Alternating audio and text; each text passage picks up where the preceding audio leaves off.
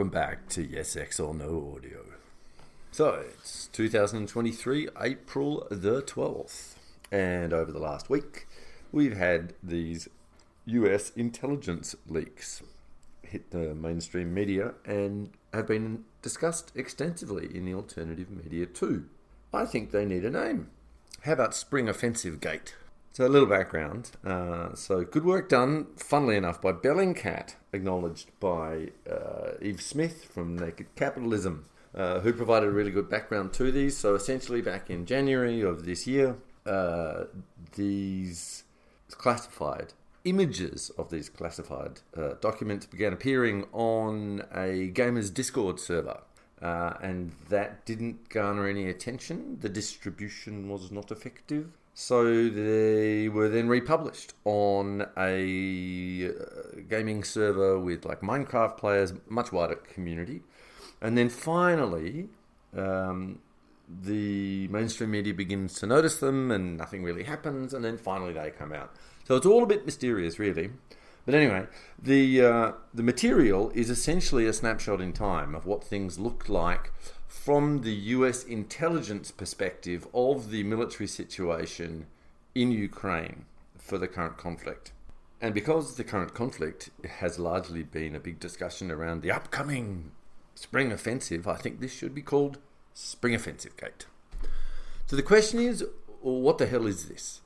And having listened to numerous ex-CIA analysts like Ray McGovern and Larry Johnson and Philip Giraldi and others about this, it appears that this was a compendium.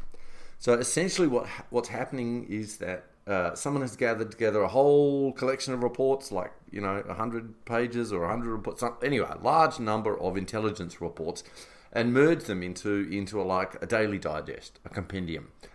Which was then to be distributed to people who are meant to be in the know, as it were. And the rules for this sort of thing are that the combined product receives the classification of the highest element within it, and that was top secret. And top secret implies, so we saw one page has like secret/no fawn. So, okay, the classification is secret, but it's not to be given to any foreigners. That's what the no fawn means. Top secret is the next level, is another higher level of classification, and it implies no fawn. And so this informs us that whoever obtained this information, the source, if you like, had to have been a US citizen, or they couldn't have been able to get their fingers on it. But that doesn't tell us anything about the person or persons who distributed it. So that's what we're looking at, and the vast majority of the documents that I've seen being discussed are about the military situation in Ukraine, and this implies that the source agencies are the CIA with their liaison counterparts in the Ukraine, and then the US's military intelligence as well, and possibly their assessments from their, what do they call it these days, ISR, intelligence, surveillance, and reconnaissance, right? So satellites and whatever else. So these are the bases, the sources which then come together within this compendium. Next, let's speak of veracity and accuracy.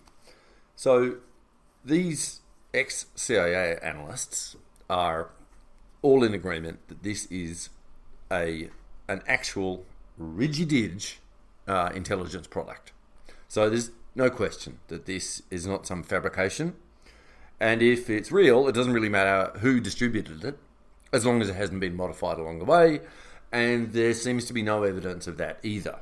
So what we are getting through these images is the imagery of an actual US Defense Intelligence Agency or whoever did it, product. Now, how reliable the information in it varies. Some of it is well supported by evidence on the ground, and an example of that would be the situation of the current air defense capabilities in Ukraine. They don't have enough of these systems, and they're running out of ammunition for them. This is verified by the fact that Russia has been using its air force much more recently than it has for the entire previous part of the campaign. So that implies that there aren't enough systems, or the systems they have don't have enough ammunition. there are other elements which seem a little less reliable. So you've got statements in there, which was one of the things that Alex Christoforou picked up on. That there's a statement that 97% of some Russian collection of military is involved in the conflict in Ukraine. I mean, it's obviously not 97% of the whole of Russia's military, right? Because they've got, I don't know, what's it is, probably 500,000 Russian military personnel involved at the moment. They've got well over, 1 million underarms. So, certainly not 97%. So this is a bit of a weird number. We don't even know exactly what it means, but it's certainly not terribly accurate. It's not really well qualified. The reason that the 97% was interesting to Alex Christoforou is because he remembers the number being used by Ben Wallace, the Defence Minister for the United Kingdom. And he always thought that was a weird number. And so when he heard it, he saw it again in these documents. He's realised, so that's where Ben Wallace got the number from, this particular intelligence product. The other one is if we look at the kill ratio figures of 16,500 Russians to 71,000 Ukrainians. Now that may be accurate for the conflict happening in Bakhmut, but in other areas the kill ratios are far in excess of that. It's instead of, because that's about 1 to 4.5 or thereabouts. But we're seeing 1 to 7, 1 to 7, 1 to 8. It varies depending on the engagement. So the figures that are being quoted in these cases are likely to have been derived from Ukrainian intelligence, and they, of course, are motivated to understate the figures. So what we're saying is some of the information that's contained in this product, authoritative product, is good, and some of it is not so good. Another relevant question would be, would this information, now that it's in the public, be of assistance to the Russian military? And the answer is no. They already know all this stuff, right? The only useful information for them is where they can identify that the information is inaccurate and then try and understand how that inaccuracy came about, or potentially use that. If they learn how that inaccuracy has been derived, they may be able to exploit that. But I think this is the only really valuable thing for them. And the other thing to remember is that this data is now essentially 6 weeks old. So it's not terribly useful. Things change rapidly on a battlefield. I mean, the lines haven't moved an awful lot, but there are significant developments happening. I think the Russians are attacking about 4 different places at the moment. Significant attacks across the front line. We've got obviously Artyomov / Bakhmut, and we've got Avdiivka, and there's a couple up in Lugansk Oblast. Anyway, so things are moving a little here and there, and this is old data. So what the hell is all the hoo-ha about? I mean, we've just had the American mainstream media say, all right, we'll stop talking about this, we'll stop publishing this. It's like, okay, because obviously the US is a bit embarrassed. And so that, I think, is the interesting topic. I mean, to confirm that this stuff is real, they're running an investigation to find out who the hell did this, and, so the data's real. But the information's old. And so therefore what it says is not terribly important, actually. It confirms some things that the open source intelligence community have already understood, and they're also able to pick some holes in it. That's fine. But the real issue is, why was this done, and when did the media begin to speak about it? So it's the interesting questions, I believe, are about motivations and timing. As for motivation, I'm in agreement with Larry Johnson and Ray McGovern. And Larry Johnson believes that what we're looking at here is a principled whistleblower. And their concern is that if Ukraine, the armed forces of Ukraine, the AFU, if they make a big spring offensive in their current condition, they will suffer very heavy losses in men and material. And they will be left in such a situation that there is no way for them to recover from it, which essentially is a disaster. So this whistleblower is trying to prevent the spring offensive, for it shall be disastrous. The reason it'll be disastrous is, firstly, Russia is already out-artillerying the Ukrainians by 6-1 every day, just number of shells fired. The other issue is that at the moment, the AFU have insufficient either armoured personnel carriers and certainly heavy armour, main battle tanks. Obviously, they have no air force of any volume or use. And we've also learnt from the leaks that their training for new recruits is essentially 5 weeks. And we've heard from their own commanders that the new troops are turning up and they don't even know how to dig a bloody trench. So the AFU are just completely not ready for any form of successful or even useful spring offensive. So this is I'm agreeing with Ray and Larry on this. I reckon that this leak is motivated to forestall this spring offensive. And it shines a light too. If we look at the lack of anti-air force defense, so air defense, right, which they're short on systems and about to run out of munitions for them. If we go back to the Ukrainian attack on the Kerch Strait Bridge, right, which was it was early October last year.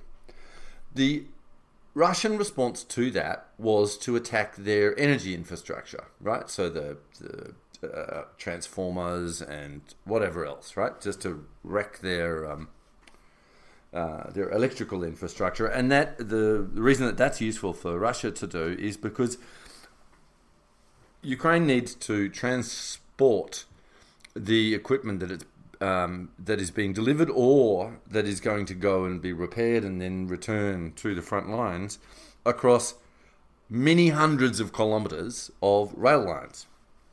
And the vast majority of Ukrainian rail lines are electrically powered. So that destroying the electrical infrastructure that's used by the railway systems essentially grinds their logistics to a halt. So it's a very effective strategy. And when they were doing this, and they're using missiles to do it, there were these claims by the Brits, and I remember this clearly. They were saying, "Oh, look, they're using these old missiles, and they're full of dead weight, like sandbags or whatever, right?" And the claim at the time, of course, by the Brits was, "Oh, they're running out of missiles." I mean, this whole thing about Russia's running out of whatever has been going on forever. They haven't run out of anything. I've got plenty of what they need. But we now understand what that was about. At the time, I was thinking that it was the reason they were using these decoy missiles was to improve the probability of the active missiles having the impact that they were meant to. Now I think it was that, and also it increases the use of the air defense system missiles to shoot them down, so that they're draining the stockpiles of the missiles used particularly by the S-300 systems. So we've got October, November, December, January.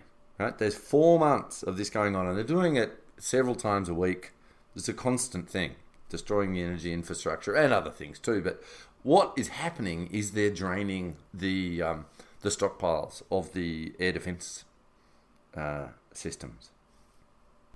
So next we come to the timing. So this data is from the end of February / the beginning, right at the beginning of March, and therefore this is the sort of second round of leaks. This has to have been published after the beginning of March, and we expect not too long thereafter, which essentially means it's been sitting there waiting for someone to notice it for about a month. And we don't know when the New York Times or Washington, whoever picked it up first, we don't know when they first saw it. So we've then got, and they have to have some time to verify it in some way. So let's give them a week So maybe they had it for 2 weeks. So there's a period, there's a couple of weeks for discovery and then a couple of weeks to work on the story for publication. So why was the second round of distribution done at this, and obviously new data, right? Because the stuff that was published in January couldn't have included the March information, right? So it had to be different things. And I don't know what was in that first round of attempted distributions in January and February on the initial gaming Discord server. But the second distribution attempt, with the larger distribution on the other gaming Discord server, contained this data. So what are they trying to do? This is, I believe, the attempt to forestall the spring offensive, because that's going to happen, theoretically, now, or in, middle of April to, the early part of May, when the muddy ground dries out. The earlier stuff in January may well have been attempting to forestall some sort of winter offensive, but the ground never really froze properly in Ukraine this winter. So in the end, it didn't matter that wasn't picked up if the motivation was to forestall such a winter offensive. But the ground is definitely going to dry out during the summer, and everyone's talking about this, upcoming spring offensive, or whatever. So I think that's the motivation, and so here's the story, right? So that's why they're pushing that then. Here's the, start of March data.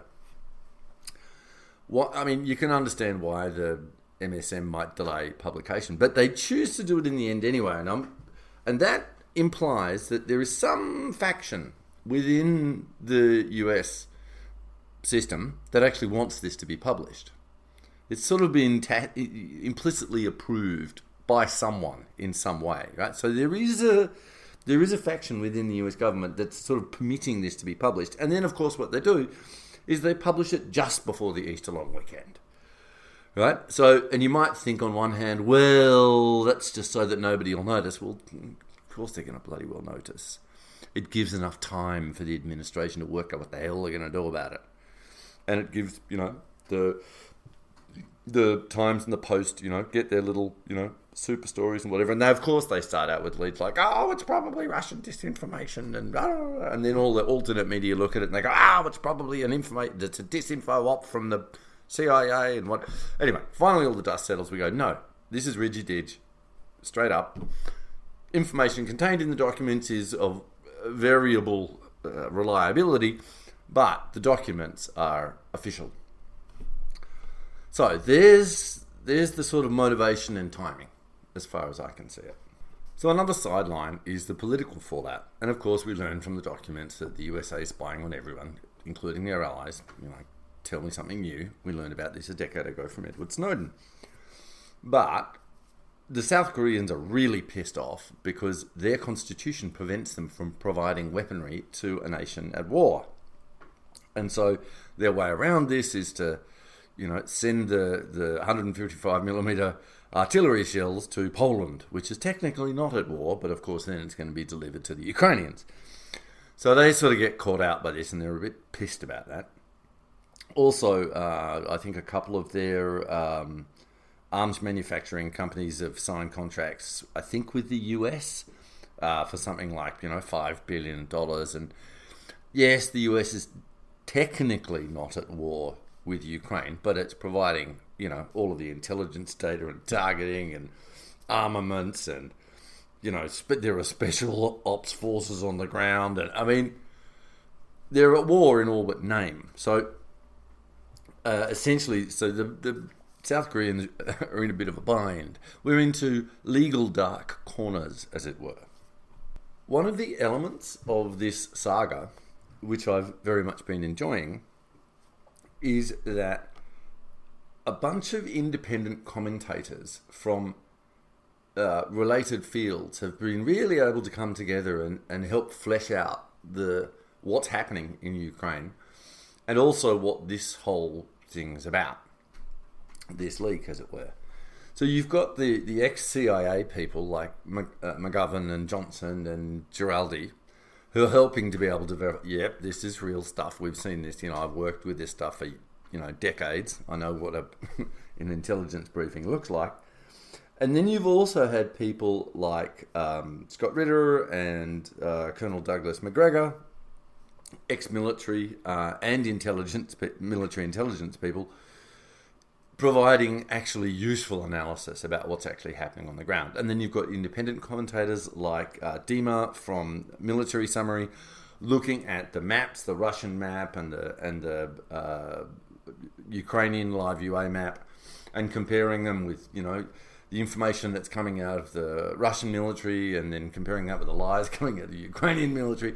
So you have an idea what's happening at quite a fine granular level on the battlefield. It doesn't mean that it's all correct all the time, no. But you get you get an idea. You can follow what's actually happening if you have the time and you're interested. So when you put all of this together, you get quite an interesting package of commentary that is coming out of the independent media space. As I said, McGovern and Johnson and whatever, the whole. And there's another one who I think's been really cool. His name's Brian Beledek. Lives in Thailand and is running a YouTube channel called The New Atlas. And he's an ex-tank officer. I mean, I don't think he was that high up in the chat, but he was a trained, tank soldier. And so one of the areas he's been looking at is what's happening with all the tank stuff. And one of his most salient points that he keeps making, and that because it's a very good point, is that what's happening is over the course of it's been 15 months or something like that, was it February? So 14 months-ish that this has been going on. So that you have the first phase where the Russians, sort of charge in and, force the Ukrainian government to the negotiating table, and that's all going rather nicely until Boris Johnson turns up and says, none of that, otherwise we won't give you any, don't bloody negotiate. We want this war. So that changes things. So then the Russians sort of reconfigure to sort of, what is going to turn into a battle of attrition, a war of attrition. Okay, so that's how it is. And then they screw up a bit, don't defend the north terribly well, and so they get, there's the Ukrainians have great success in the north to the sort of borders of Lugansk.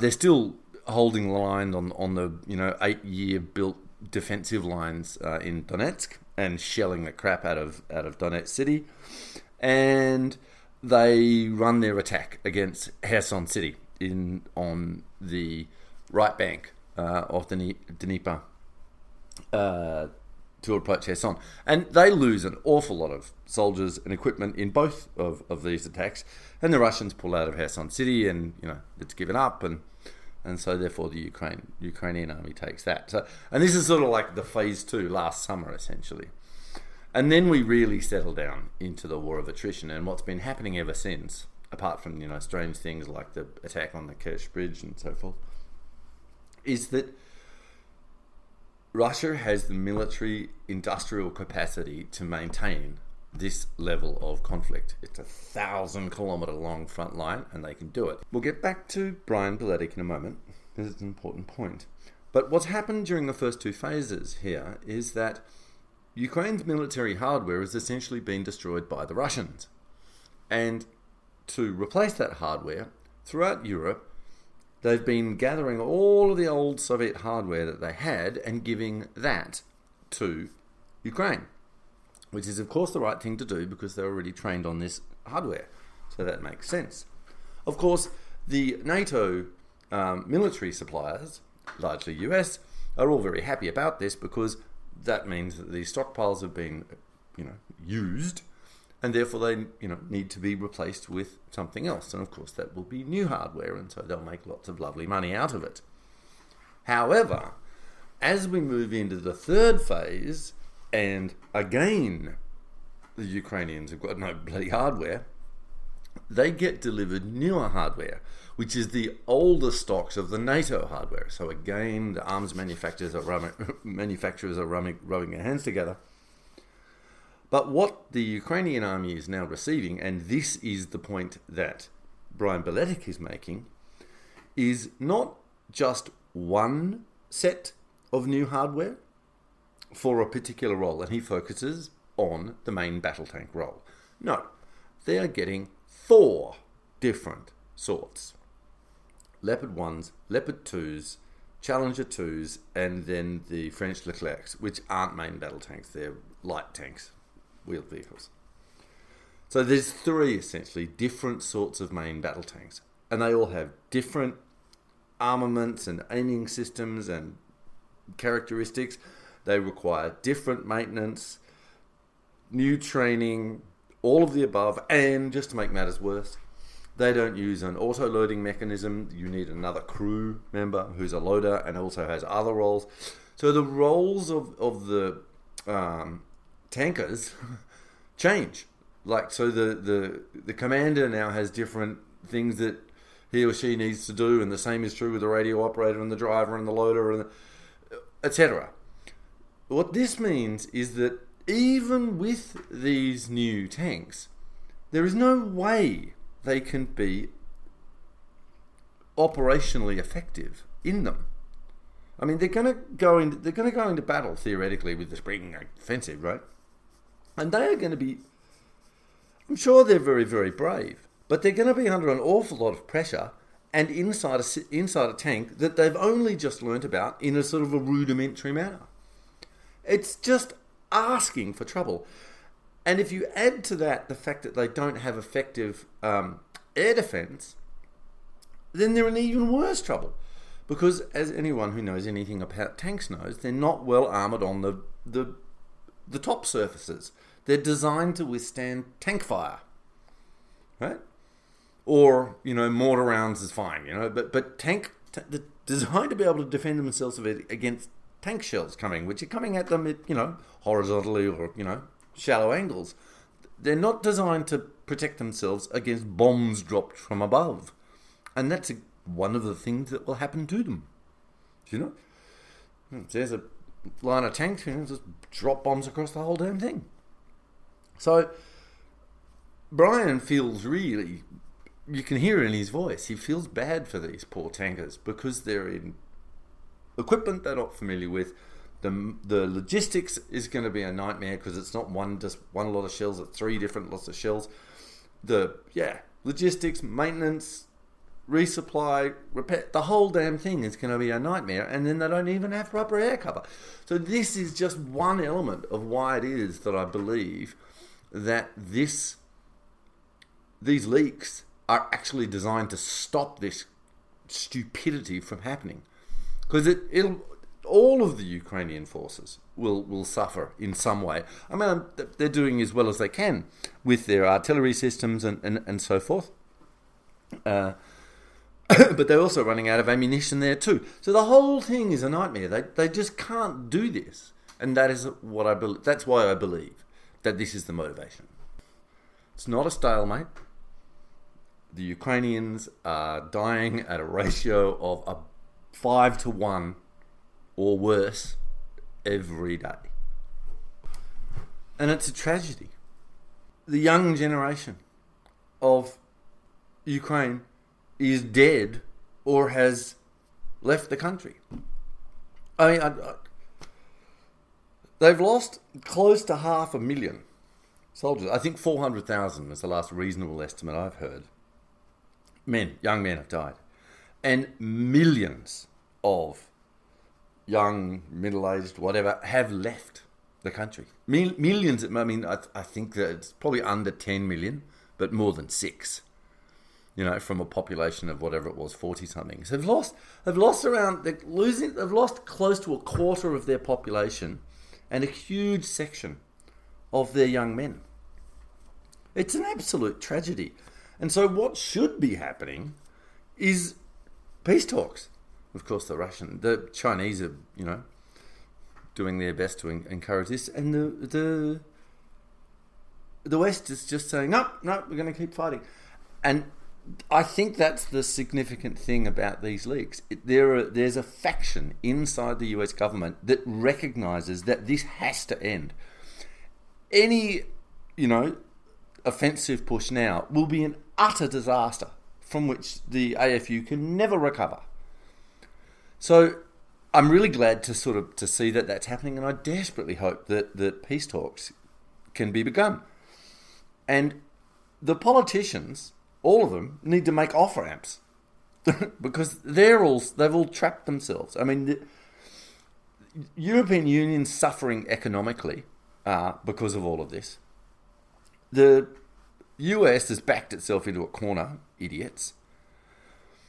And if Zelensky starts negotiating with the Russians, the Nazis in Ukraine, who some of whom are part of the government, will probably kill him.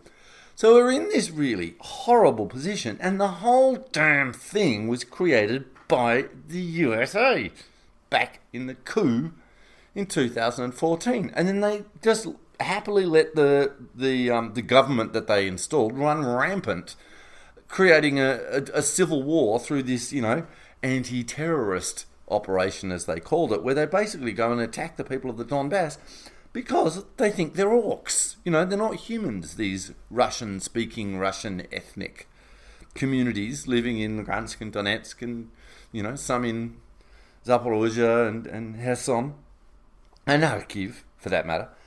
So the whole thing is a disaster created by the idiots who run US foreign policy. So we're talking Blinken and what's his name, I can't remember all that. And obviously Newland's behind the whole thing. This is wife of Kagan, neocon. But it's this lack of ability to recognise what can and what can't be done and the consequences of actions. And it all could have been different if all of those economic sanctions had succeeded in imploding the Russian economy. But they didn't. And the Russians were quite surprised about that, actually. They thought it was going to be much worse. But it's not. And the article, to which this audio is a compendium, finishes with, it's just like the sign at the zoo, don't poke the bear. For when it is that the Russian people feel that they are under threat and they've sort of got their backs to the wall, and that is exactly what this is. This is attacking a direct neighbour and then, taking it over and then threatening to put, nuclear missile silos in there and so forth, and then threatening to kill, an ethnic cleansing of the Donbass. When you wake the fucking bear up, they are a formidable force. And if you want to know about it, go and raise Napoleon Bonaparte and Hitler from the dead and ask them. It's insanity. Anyway, let's hope that peace talks are begun yesterday. I hope you found this audio informative. Until next time.